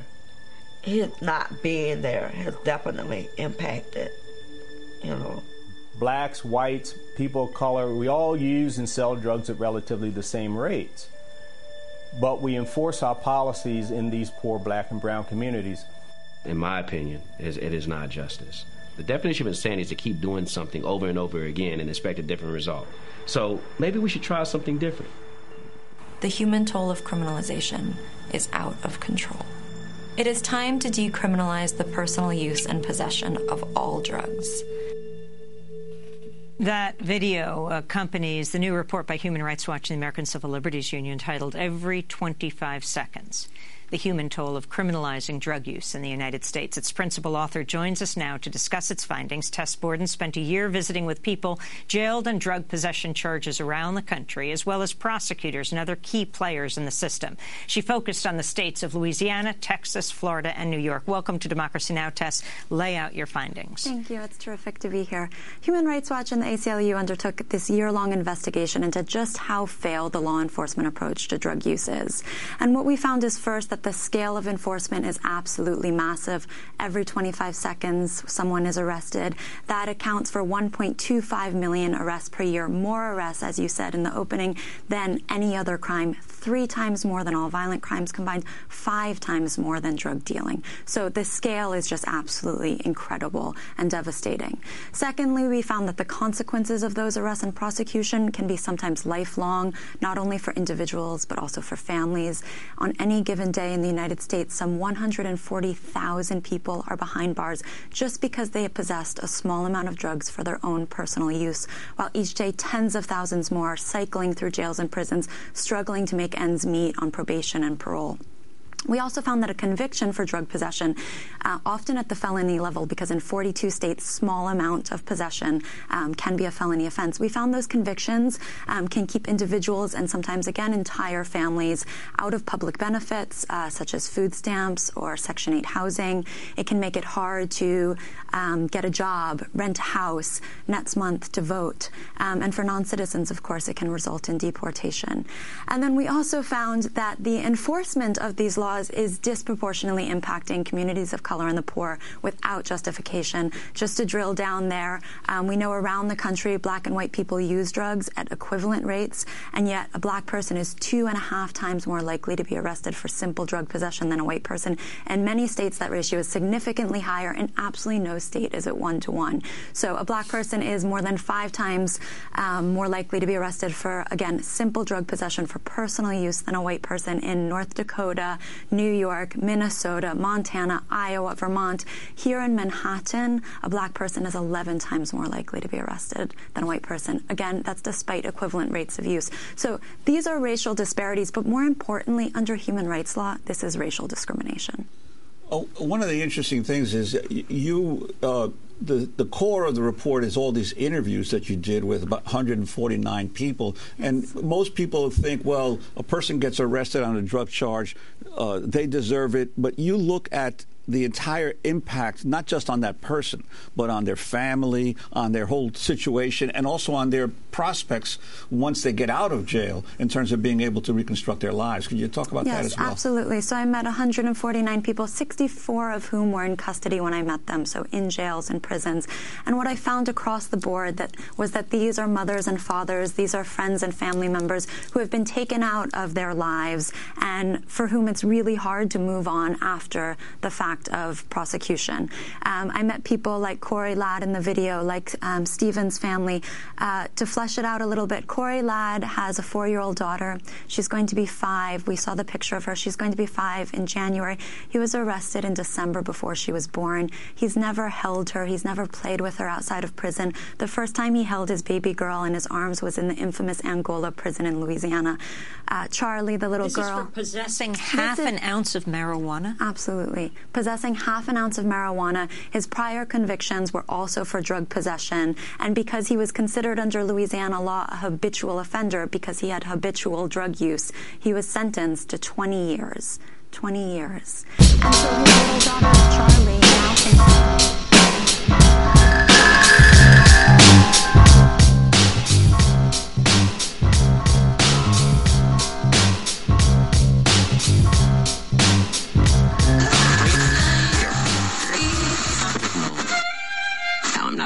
Okay.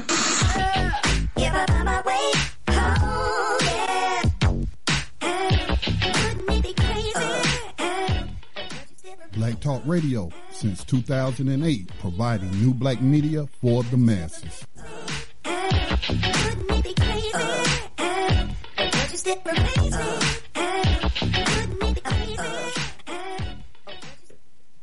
Well, there you have it.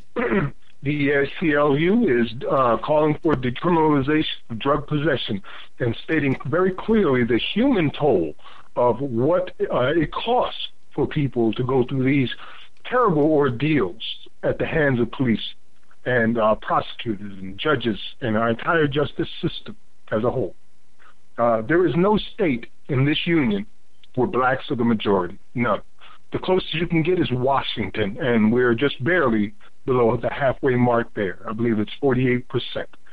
And they mentioned how in each of these states, like Vermont, where black people are being arrested at 5-1, 11-1, 3.5 to 1. But you have to put in a perspective, again, without the twisted mathematics, that they only make up a small percentage of the population of that state. They mentioned Vermont, where African Americans are being arrested at 12 to 1. And in Vermont, the blacks in that state only represent 1.2% of the entire population. Now think about that in your head. You have to envision these police surrounding the black community and going in there like they are shopping at a mall in order to get these types of numbers.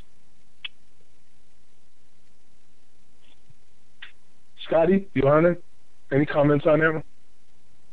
Man, I mean, people heard the recording, first of all, and as you breaking it down, I mean, you know, I've ranted enough. I'm just sitting here listening to that and just kind of meditating on some of my blood pressure going up, fussing and ranting and going off about what's going on. This is just ridiculous. I just see so many people hurting, trying to just get through. Innocent people. I mean, we talk about the you know, crime rates and conviction rates and all of this or whatever. Remember, people, 97% overall convictions, state and federal, are coming from plea deals.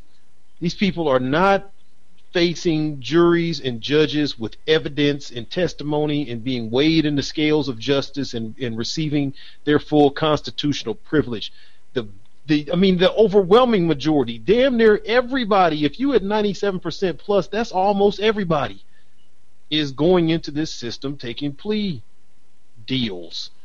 Prosecutors stacking charges, overworked and overburdened public defenders, poor people that don't have money and don't have the money to pay for their own defense, sitting in jails because of our bail and bond system, waiting for a year, 2, 3 years at times to even face trial, never getting access to all of the evidence that the so-called prosecutor's office has against them, so they don't even know if they got a chance to be. I mean, you can't even imagine, with us telling you for years and years, you still don't know all the chips that's stacked against the average person that gets caught in the net. And then you get within all of that, if it's 2.3 million people actually in prisons, almost all respectable scientific-based, fact-based recording and reporting firms will agree there's probably somewhere around a 3 to 5% modest estimation of people that are completely innocent that are caught up in that as well. So at 2.3 million people, you got a couple 100,000 people that's just totally screwed.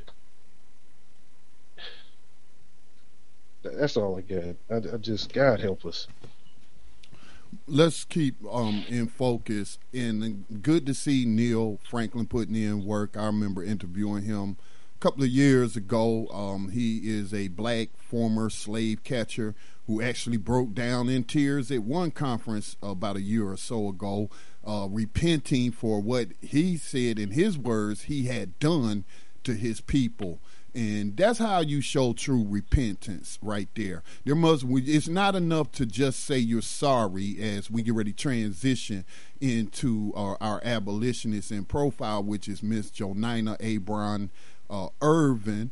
But that's how you show contrition. So he spent all those years as a slave catcher, came to the late realization that what he was engaged in was slavery, and now he leads the organization called Law Enforcement Against Prohibition because they understand the danger that laws are at the heart of these problems of why so many people are being locked up and put into slavery. And I remember they were talking about all drugs when he came on my program, and some of the other people, when I first started to interview them years ago, they would always be like, well, all drugs. I don't want to make the distinction between cannabis and other drugs, because nobody should be put in prison for using drugs. They should be getting help if they desire help, as long as they didn't harm anybody else. So that's where they were at. But I think I may have convinced him that marijuana, cannabis prohibition is the first domino, that if you get that first domino to fall right there, because that's what's impacting people the most. And it's just the most ridiculous. It's hard, Now, we were talking about crack. I could see where a person would come from and just the destructive nature of crack cocaine. And I could see where they would want to keep that illegal. They wouldn't go as far as to say, hey, let's license people, let's get the FDA to inspect the crack recipe and the conditions under which it was cooked and all that process. And then so I understand why people wouldn't want to go that far, being able to go up in a shop and buy bags of heroin and syringes and things of that nature. And I can understand. But cannabis, come on. Cannabis, really, with all the science that has shown the medicinal benefits, just confirming what ancient cultures had always known, and that's the medicinal properties of this plant that comes in many forms that people can consume it. It's also a food source. I was listening to a news station on Black Talk Radio Network. It's basically a music station. It's TCCB. I can't think of the rest of the call letters. Sorry about that. But it's mainly a music station, but he'll play clips of people speaking. And I was listening today because I like some of the music that comes on there, not all of it, but some of the music. And he was playing a clip of Dr. Sebi talking about the properties of cannabis and how it's an electric food, but not to get the type that has no seeds, these hybrids and whatnot, like they are doing what white people are doing in Colorado. He said, no, you want the ones with the seeds. You want the seeds. That's the life giver right there. That's the type of cannabis you want to be consuming. And he was talking about how they would put, when people would come to him for help for all different types of ailments and whatnot, and they would give them like brownies laced with cannabis or cookies laced with cannabis, which is products they now sell. And he was like, they would come back and say, oh, my tremors stopped. Can I get some more of them brownies? And because they didn't want to tell them, he didn't tell them. Now, you can talk about the ethics of that, but he didn't tell them that was the active ingredient. But then again, how many of you know the active ingredients of the prescription drugs you taking on faith from your doctor? So he wouldn't tell them that it was cannabis, but it would treat their ailments, man. And then he would tell them what the active ingredient, and then they would be able to treat themselves for rheumatoid arthritis and epilepsy and other things of that nature. So I ain't mean to ramble on to that. We do need to get to our abolitionists in profile, but did y'all have any final comments on what we just heard? So I agree with them, that cannabis legalization going on in 5 states, California the largest state. So that's a domino. I'm looking at that as a domino to fall, not to open up the door to legalize other drugs, but to open up the door to let the enslaved victims of America's war on cannabis prohibition, which is really a war on people. I want to open up the prison doors to let them free. That's what the door I want to see. It's a twofold thing, Scotty. We need to get people free from slavery.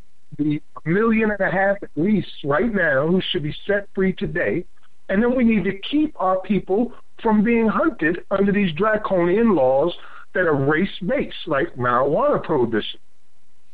Yes, certainly. Well, our next segment we're going to go into is going to be our abolitionist in profile, but you mentioned that you want to cover the story as an inclusive thing regarding the apology that came from the head of the police chiefs group, who has apologized for their historical mistreatment of minorities. And just before you get into it, I just want to say, we don't give a damn about your apology. We don't want your apology. We want justice. We want justice. That's what we want, not apologies. I mean, you don't want to take responsibility for nothing. Even in his apology, he says, at the same time, those who denounce the police must also acknowledge that today's officers are not to blame for the injustices of the past. Well, we just documented those injustices going on right now. This is an unbroken line of slavery and human trafficking, which has been enforced by the United States police departments, who can trace their roots all the way back to slave catchers and the night watchmen. You are part of that. Stop trying to separate yourself from it and take your apology and shove it so far up your behind that it puts a dent in your damn forehead. All right. So, we will hear from Sister Jonina on whether or not she accepts the apology as a victim of COINTELPRO, which included the FBI working with state police, city police, sheriff's departments to target Black Power groups. So let me just give you a little background information on her. Jonina Abram Ervin is a veteran social justice activist and author, a former radio host here on Black Talk Radio Network, and a journalist. She was a member of the Black Panther Party for nearly a decade and was the last editor of the Black Panther newspaper, a news correspondent at the 2001 UN World Conference Against Racism.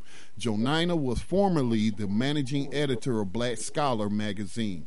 From 2000 to 2003, she led a campaign to stop African American men from being stripped naked while in jail in Kalamazoo, Michigan.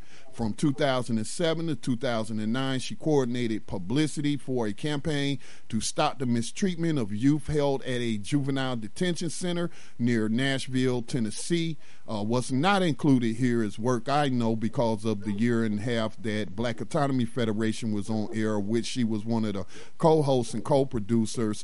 They was keeping the statistics in Memphis, Tennessee, which had the highest rates at that time of black men, unarmed black men being killed, and so that's not included in this bio that's online.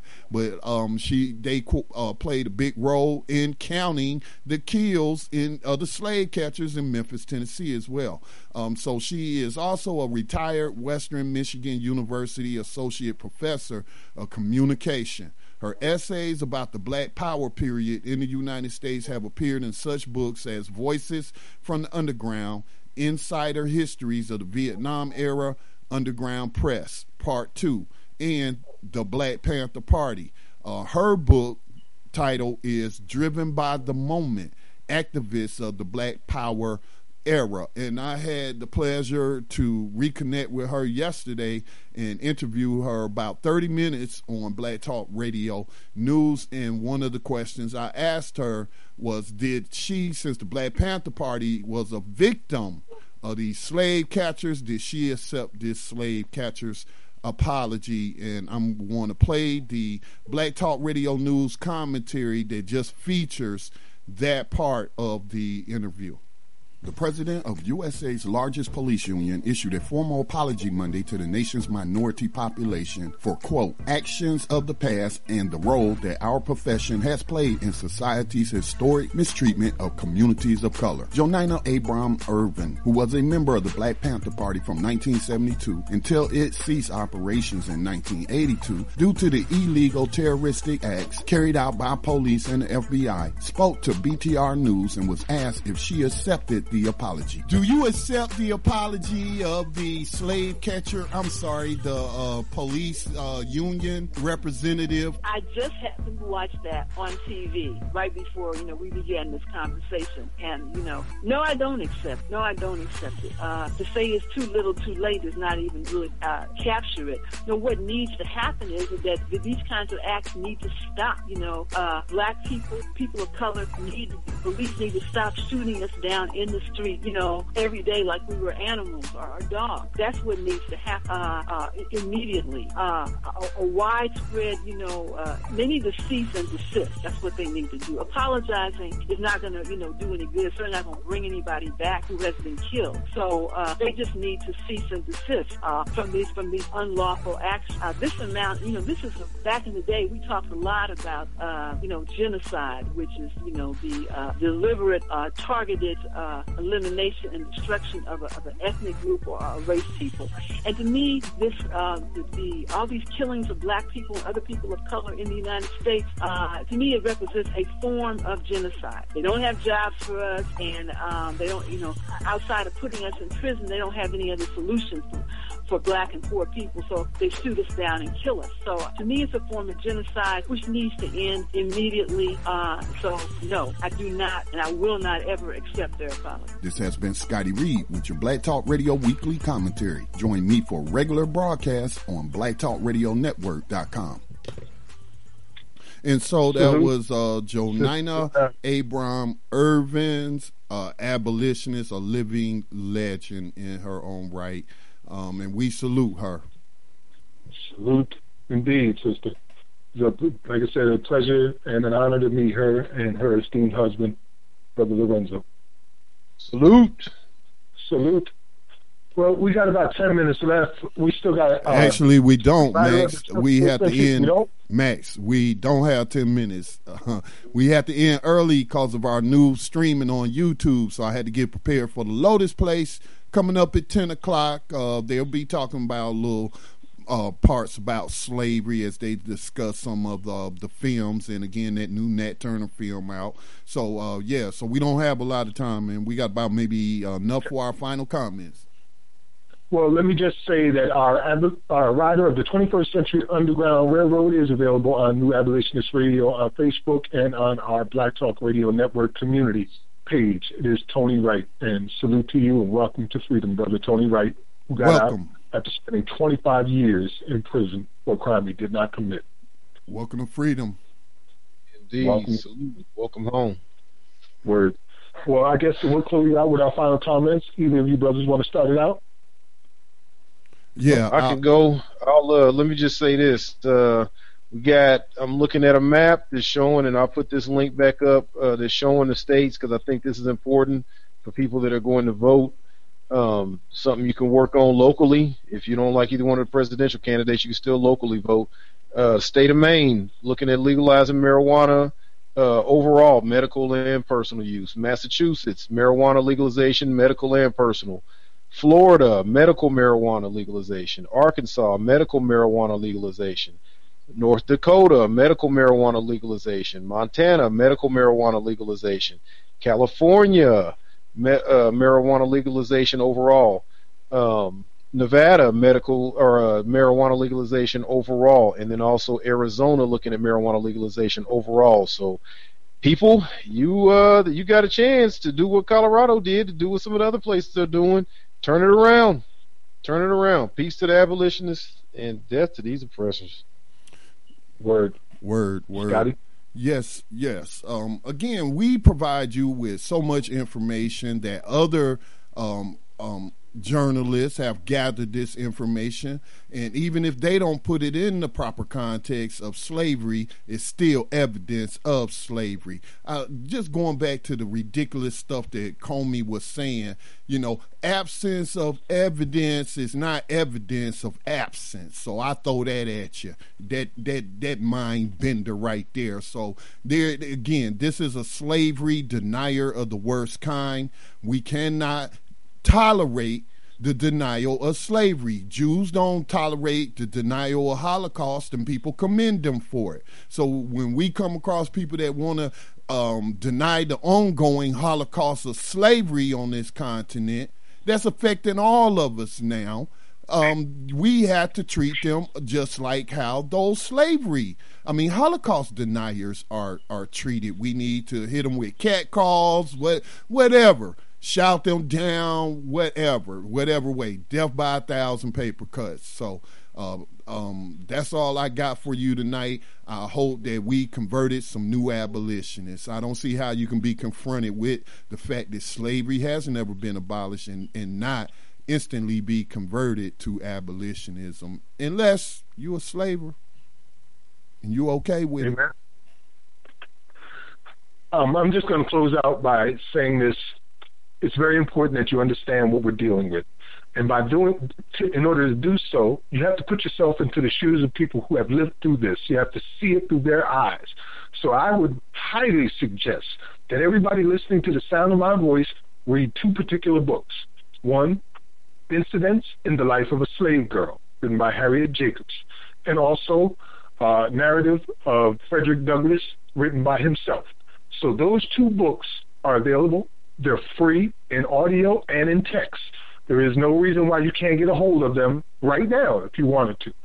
So I think that is very important that you see these perspectives firsthand and then see the very close similarities of what they dealt with then and what we're dealing with now. And I also want you to remember one other thing. Abolition is a reason for a revolution, so we can finally know some peace. Peace. Rise up, rise up, rise up, rise up, rise up, rise up, rise up, rise up, rise up, rise up. Showtime. Just lift your eyes up. Let your wise rise up. See the signs of the times. If it's time, rise up, rise up. When death and hell dwell among all God's people. When those we chose and trusted have become completely corrupted and inherently evil. When the feast that feeds you starves our father's children. When snuff, porn, and pedo forms begin to get top billing, rise up. When famine claims millions. When justice gives blind eyes to billions. When the Lord's anger is no longer feared. If his protection is gone and your enemies are near. If you've seen the seas spill over and the mountains shake, break, and fall. If the moon ever turns blood red and you can't see the sun at all, rise up.